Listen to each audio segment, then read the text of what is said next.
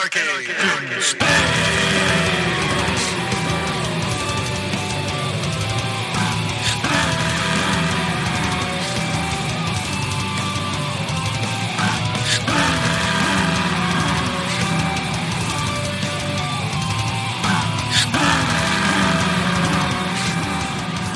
everyone, to Anarchy in Space. I think as every one of these episodes go, that is just going to get more and more drawn out. It's going to get more ridiculous is what it's going to get. Yeah. At some point, it's going to be like a 30-minute long. Yeah. I might just record one that's 30 minutes long, so it's just there. Yeah, that is Mr. Eric Kyler you're hearing. I am Nikki V. We are here to talk about The Expanse, and we're starting season 2 today. Yes. Episode number 11 for us, episode number 11 for them. Yep. And, boy, what an episode it was. Yep, got a lot of stuff packed into this one. Lots of fun stuff. Starts off right off the bat, introducing like a new character. Yep. Bobby Gunny Draper. Yep. I love that character. And what I love about him is that in any... I don't know how they managed to avoid this, but generally, like, you can tell that was specifically an SJW move. She's there to have a powerful woman in the show. Yeah, pretty much. But they write her character well enough that, like... You forgive it a little bit, yeah. Yeah, you're not taken out of the show, that's the rare thing. Like, they give you enough writing to make it make sense. Yeah, she did have a really good quote right at the beginning. It was like, I don't use sex as a weapon, I use weapons as weapons. Oh, I know, it's great. I mean, and we're essentially, in this world, we're to believe that she is, the most badass Martian Marine there is. Yep. As a woman. Doom guy is the only first one, right? Yeah, right. So clearly there's like some agenda going on there. That being said, I think that they do well to kind of keep it to a minimum. But that is where you start off in a place where you just get to see how badass Gunny Draper is. Yep. As she's running through a field being shot at and just misses all the bullets and nothing can touch her. She takes out every one of the weapons all at once and Yeah, pretty sweet set of power armor going on in this show. The Martian power armor is pretty dope. Yeah. And Gunny's pretty hot in this season. I forgot like how hot she was in the beginning. She's never bad looking, but she thickens up I think a little bit as time goes on. She was pretty tight in this one. Gets a little bit Gina Carano on us, huh? Well, she's not out there Martian Marining all the time at a certain point. She's just kind of... Yeah. I think maybe there's a lot of seeing her in power armor later on that kind of affects that. Yeah. Good character, though. Doesn't really need to be super hot. Technically, maybe she should be a little bulkier. I don't know. Yeah. Neither does Gina Carano, so... So we've got the introduction of her. I believe the second scene in this episode is where we get to see the aftermath of cancer. Oh, yes. Yes. They all took a mega dose of radiation in the second to last episode of the season 1, and now they're all in a med chair. And Holden has himself a nice little interesting dream where he gets crystallized by the protomolecule. So then we got both of them are having fucking weird visions now. Yeah. Because we know for a fact that, what's his name, has been dreaming about Julie Mao. Yeah, Miller. Which is kind of an extension of how he was anyways beforehand. But like now it's getting more vivid and more crazy. There's some interesting things in that. Because what do you do in that situation when like the guy in charge is, going to die at some point? Yeah, that's a rough one. I mean, we're all going to die at some point. Just a question of when. But I guess in that guy's case, it's going to be soon. Well, we think it's going to be soon. We don't know what medical technology is like in this world, I suppose. Yeah, that's true. You'd figure 400 years in the future, they should have at least cancer beat. I like how that's taken off, like the 400 years in the future thing, because I have no idea how long in the future it is. I just say that arbitrarily. Yeah. It just makes sense. Yeah. It's sometime in the future. I imagine there'd be enough time for it to get to this point. Yeah. What else we got going on in here? We have an attack on Havasarala's life. Yeah, that was pretty funny. She got saved by a shitty phone call. So saved by a shitty phone call. Yeah. Now, who do you think actually did it? Because they're trying to say it was an OPA faction. Yeah. That's where we're all in this. They're trying to blame this whole thing on Fred Johnson and the OPA, right? And saying that they're the ones that have created these ships. Now, dude, the more I watch this, the more my opinion has changed a lot on the show since getting that little piece of information that I missed the first time through about Havasarala and knowing that she's in on it now. Right. Or knowing that she knows what's in on it. Specifically, she knows what's his name is behind trying to kill her. That's why she brings in the that assassin / spy to help, be her right-hand man. Yeah. He's probably one of my favorite characters in the show, too. I wish we got more of him than we're going to. Yeah, he's a great character actor. I wish he was just in more stuff. What else has he done? He was Captain Boomerang in the Arrowverse shows on the CW there for a little bit. Okay. And I want to say he was maybe in a couple of movies where he's like a little side character, but he's always pretty good in what he does. Yeah, he's a real charming character. Like he works real well in it, and like he'll be around for a while. But ultimately, with any of these shows, like some people come, some people go, and especially when they're based off of books, because you'll have characters that only pop in for like parts of one story and stuff like that. Yeah, they're kind of weaving in and out of the stories. And I like that they set up this is like, once again, it's all about human interactions. And they set up real well in this that her and him, like she says, well, if you'd known it was me who called you, would you have shown up? And he's like, probably not. Yeah. And so clearly, but that conversation ends with them kind of being on the same page as to like, well, this is why you need to take this job and protect me. And so kind of begrudgingly, I don't want to, but maybe there's an enemy worse than you are. Yeah, he definitely seemed a little conflicted about it because you can tell, like, under the surface, he really does not like Avasarala at all. No, not at all. I get the impression that, like, he used to work with her son based on what the context. Yeah, seemed that way. So there's a couple of other things that I found really interesting in this episode. Number one, we have the big geopolitical stuff going on, and you're getting to see it from both angles here. They're giving us just enough to piece together like the Martian position, like how they're trying to play it, versus the Earth position, how they're trying to play it. Now, since no one really knows what's going on, everyone assumes the other one's trying to bait them into war, right? Or at least the renegade factions of the UN want people to think that. The other thing that happens in this episode that was probably the most interesting is like you get to see the vice chair of the UN talking to Mr. Mao. Yeah. And God, that scene is just so like it's a tough one. Yeah, there was a lot of meat to chew on in that scene right there. Yeah, because he's complaining about like, well, look, I don't want some fucking trinkets out of this. Like, I'm not gonna put my neck on the line and ruin what political capital I have for fucking, what one little station. Fuck that station. Why do I need to give a shit? Yeah. And then Mao gives it, to keep him invested. He's like, he offers his fucking daughter up as a sacrificial lamb. And he's like, look, this thing, we were going up this tree. My daughter learned how to shoot bow and arrow by herself at this tree. Right. And her death was worth it for the cause that we're on right now. Yeah. So don't you fucking talk to me about sacrifice. And it points out what we talked about a little bit last episode is that so there is this human part of him that understands, like he clearly loves his daughter. Yeah. But he has this true believer mentality that, sees some greater good that even her death can justify. Yeah. And people like that fucking terrify me. Yeah. Bill Gates. Yeah, you're willingly just able to just sacrifice a family member and your own daughter, and I'm thinking about that with my own daughter. I was like, yeah, no, I couldn't do it. Yeah, not really my place. Maybe that's just how he's justifying it to himself, I suppose. There is always that. Yeah.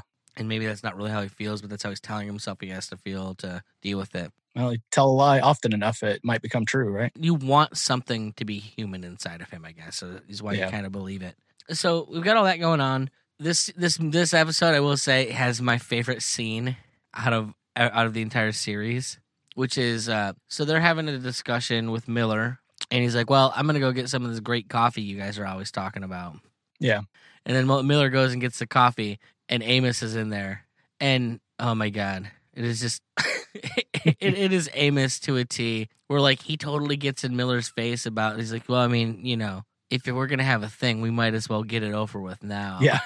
and the beauty of it is Miller's like, okay, fuck yeah, let's do this shit. He's like, yeah, you shot my friend, and I think Amos does a really good job of kind of explaining his position on it. Yeah, is like there is an inner logic to it that I don't think necessarily makes sense to anyone else, but it certainly does to an Amos. Needless to say, Miller does start swinging at him, and then what Amos will do, like, is beats the shit out of him. It's like, stay down. And then he comes back at him, and Naomi has to come in and keep Amos from killing the guy. Yeah. So we almost lose Miller like in the first episode of season 2. Yeah, he was pretty close to getting choked out on that table there. So Yeah, the cancer doesn't kill him. Amos will. yeah, there was definitely a brief little flash of Amos was like, oh, I could totally just snap this dude right now. So the other moment that I think is really interesting is, so even after all that, Naomi has a conversation with him, and they kind of commiserate as Belters kind of having to deal with the world. Yeah. And so move forward, I think everyone's really looking for something that feels normal in this world. And so Alex has this brilliant idea to just, all right, everybody, you got to come down to the mess hall. We got something important we got to talk about. Yeah. And the important thing they have to talk about is that he cooked lasagna. Yes. Because Italian food does make the world better and makes everything seem more normal. Well, our opinions are a little biased. Not at all. I think that is objective fact. Yes. What did everyone fill their cupboards with? Hopefully pasta sauce and noodles. We'll weather any food shortage with that. But you think there's a moment in here where they kind of do the misdirect, because Miller comes in and like he's right in Amos's face and he's telling this very, very cop-centric story. Right. And ultimately, Amos, like, this is the beauty of the character. This is why I love him so much. It's like everything's in the past for him. Yeah. Like, this escalates only if Miller wants it to escalate. There's no ill will by Amos. But if he has to protect himself, he will to death. Right. So Miller sits down and he finishes out what is a very interesting story, because there's always the fact that he's a cop. Yeah. It's going to kind of keep him at arm's length with these people, and he tells a story to kind of, I think, break the ice and show, well, we're not really all that different. Yeah. And it's the story about how basically they're all laughing about this one time that they used to have real cheese and how amazing the universe was. Yeah. And then he goes and talks about, we confiscated it, all that contraband, and that everyone's just like quiet as you can hear a pin drop. Yeah. And he goes, it's a funny thing though, it all disappeared out of the evidence locker. And then he goes on to, talk about how, well, the cops are just criminals the same as everybody else in this position. Yeah, they're just... Now, the thing is, does it make you feel any better about them on the one hand, or the other? It's like, right. Well, you're the ones that get to have moral authority and still be pieces of shit. So it's kind of frustrating probably here. On the one hand... Well, it's pretty funny where they're getting all chewed out about the missing cheese and just the idea that there are curd bandits in the future. It is like, while the governor was... screaming and yelling at us, the whole room smells like cheese farts. Yeah.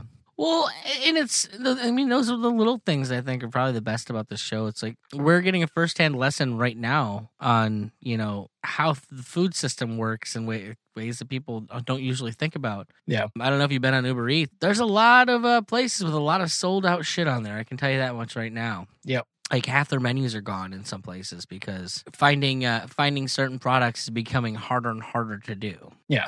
And God knows if you have to have a heavily centralized system like you would in this case, because you have basically Earth supplying the entire universe. Right. Or the entire solar system, whatever. And in a centralized system like that, you're going to have issues with getting things to where things need to be. Yeah.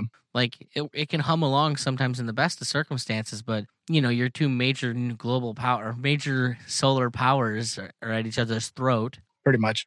Companies don't necessarily want to interact with each other, like in the case of right now where we have China and America not being on friendly terms necessarily. Yep. And the status quo isn't always going to stand up necessarily. So it's interesting to kind of see how it played out for something like as simple as cheese, something we'd all take for granted. You go to the fucking store, you buy cheese. Yeah. Sometimes it's not the best, but you can always find some cheese. Yeah, it's pretty much anywhere, like even a gas station will sell like little sticks of cheese. It's like... Yeah.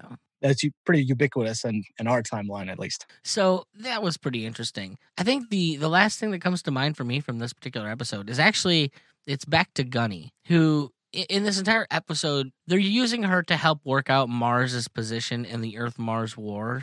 Yeah. And they work it out because she clearly has some differences of opinion against her superiors as to what they should actually be doing. As her superior explains to her, he lived through what was basically when the split happened and Mars became Mars separate from the UN. Right. And he regales tales of, going to bed wondering if he was going to wake up in nuclear fire and this was going to be the day. That's how his life lived. Yeah. That's why they switched from all of their energy on terraforming to all of their energy into the Mars Navy. To defense. Yeah. And his position is that the Mars Navy is there to keep that war from ever happening so that they can reach their future of terraforming. Yeah. The other issue, however, she puts it as like, well, what if we never get to have our terraforming because of this stupid war? Yeah. She wants to fight it and just get it done. Yeah. Yeah. She wants to be able to put the resources towards the living as opposed to put the resources towards maintaining the status quo.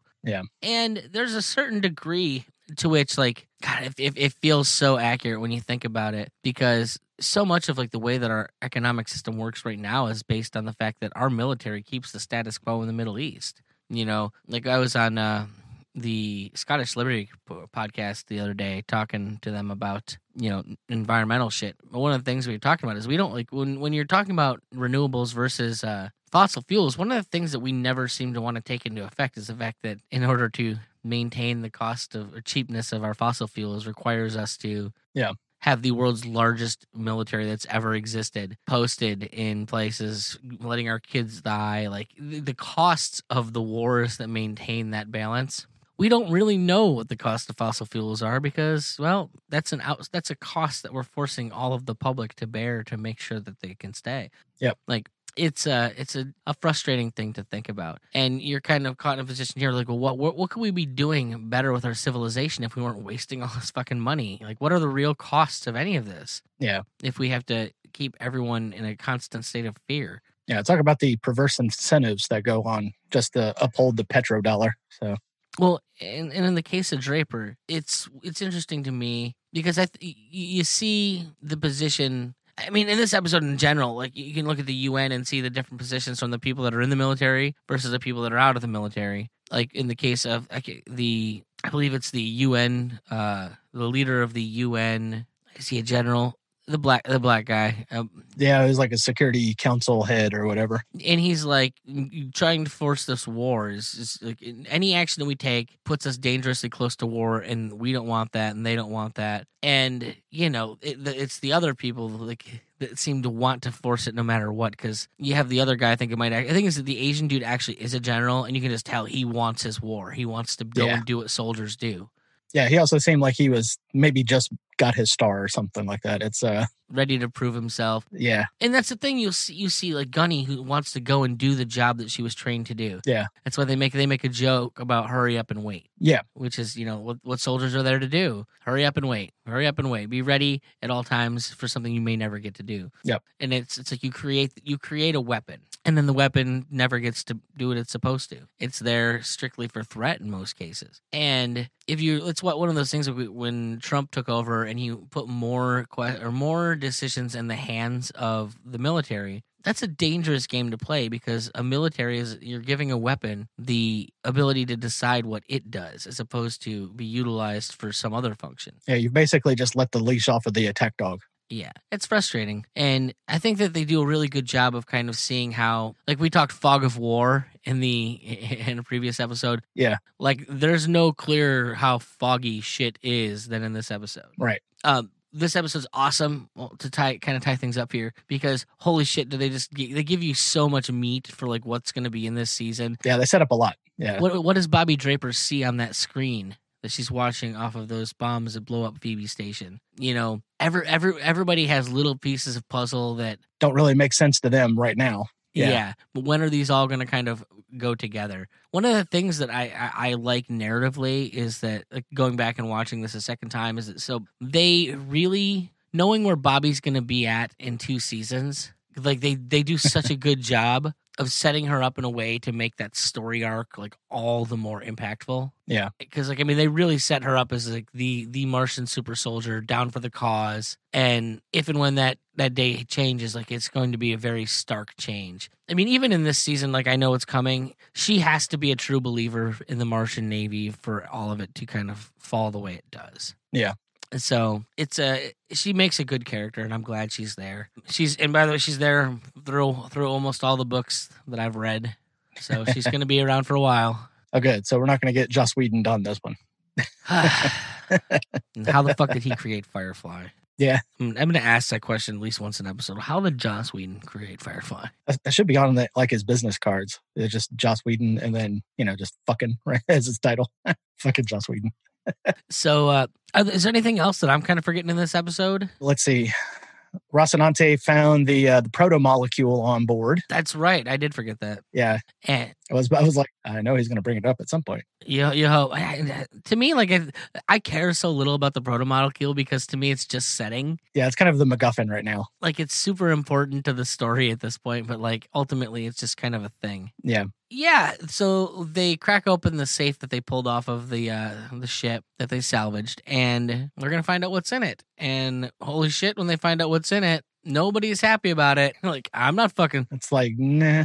We just tested all these belters that are on here with us, and they're cool. I ain't sleeping with that shit on here. Like, I can go find its own fucking place. So ultimately, what they do is they put it on a what the hell do you call it? They put it on a torpedo. Space equivalent of a torpedo. Yeah. Yeah, and then they kind of park the torpedo in the middle of a former asteroid mine. Yeah. And so now the proto-molecule is just kind of sitting in the middle of nowhere, kind of like just geocaching, essentially. Yeah, pretty much. They just geocache the most dangerous thing anyone's ever seen in the universe. It's like, yeah, we know where it is, but it's well hidden enough that nobody else is going to find it, even if they fly right next to it, you know. I can't remember who it is. I think it's with the Martians. We find out that this is definitely extrasolar. Yeah, that was part of the package with the proto-molecule. They found like all the data logs from the scientist in the last season. Yeah. Yeah, and they're finding out that, oh shit, this thing's like alien tech. Yeah. So now there's aliens in the mix, at least in some form or function, you know. Are they, you know, just these little, you know, the amoebas that we always hear about alien-wise, or what? Yeah.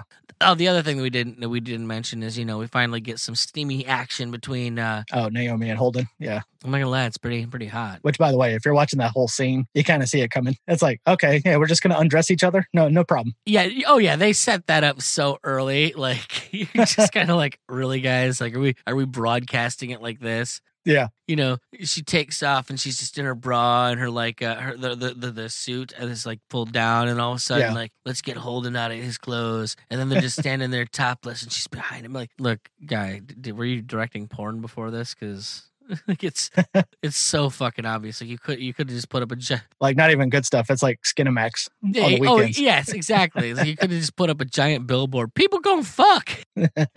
Somehow Evan Stone ends up in the scene. Oh, Jesus Christ. So, yeah.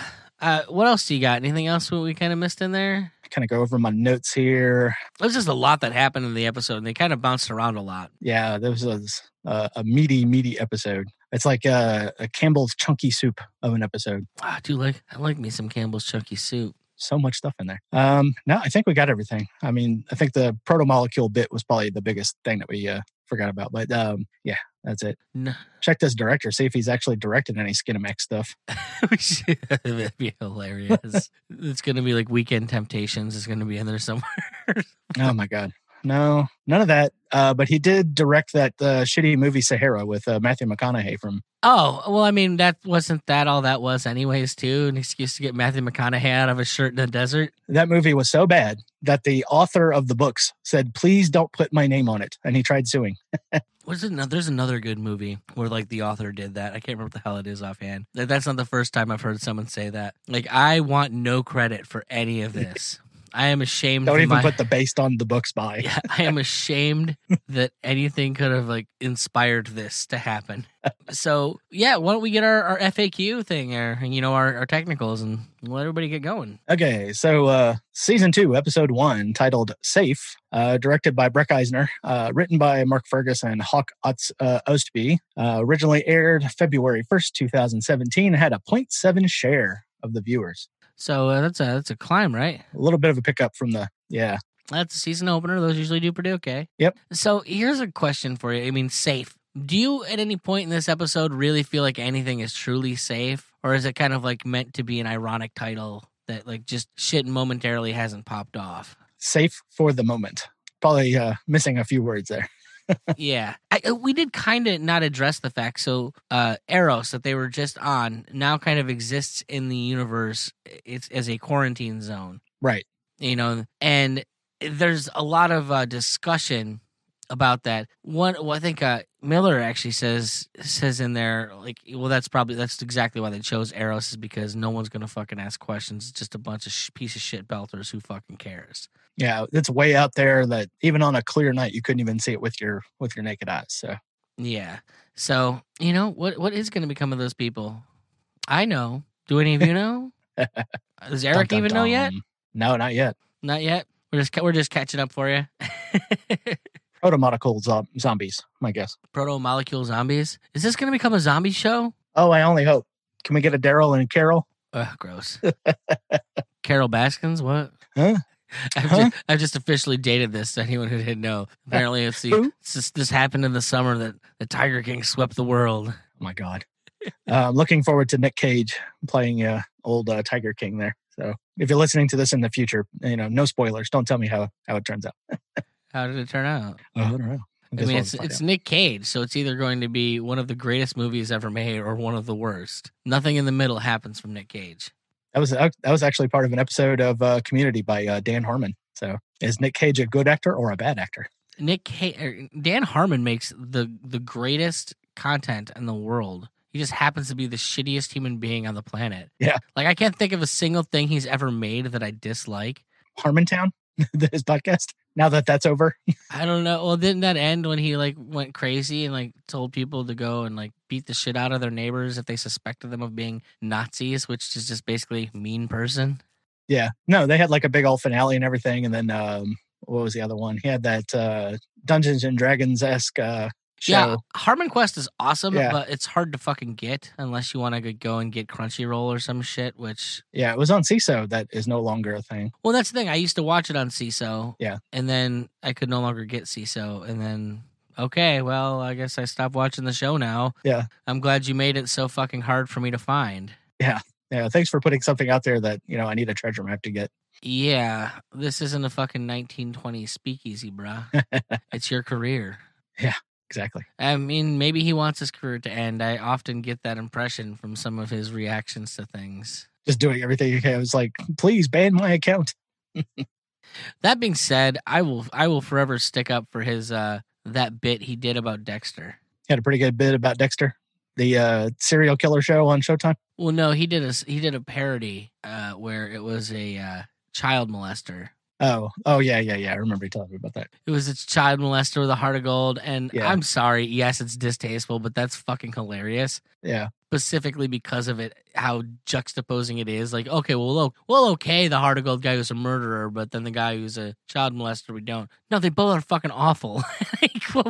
Yeah, just terrible human beings. Like, why are we making such minor gradations? Like, just, awful fucking people. Can we deal with that? So... All right, Eric. Well, I'm going to go, and you have a good Sunday with the family, brah. We'll try. I will definitely try. All right, bud. You have yourself a good one. All right, Nikki P. We'll check you out later.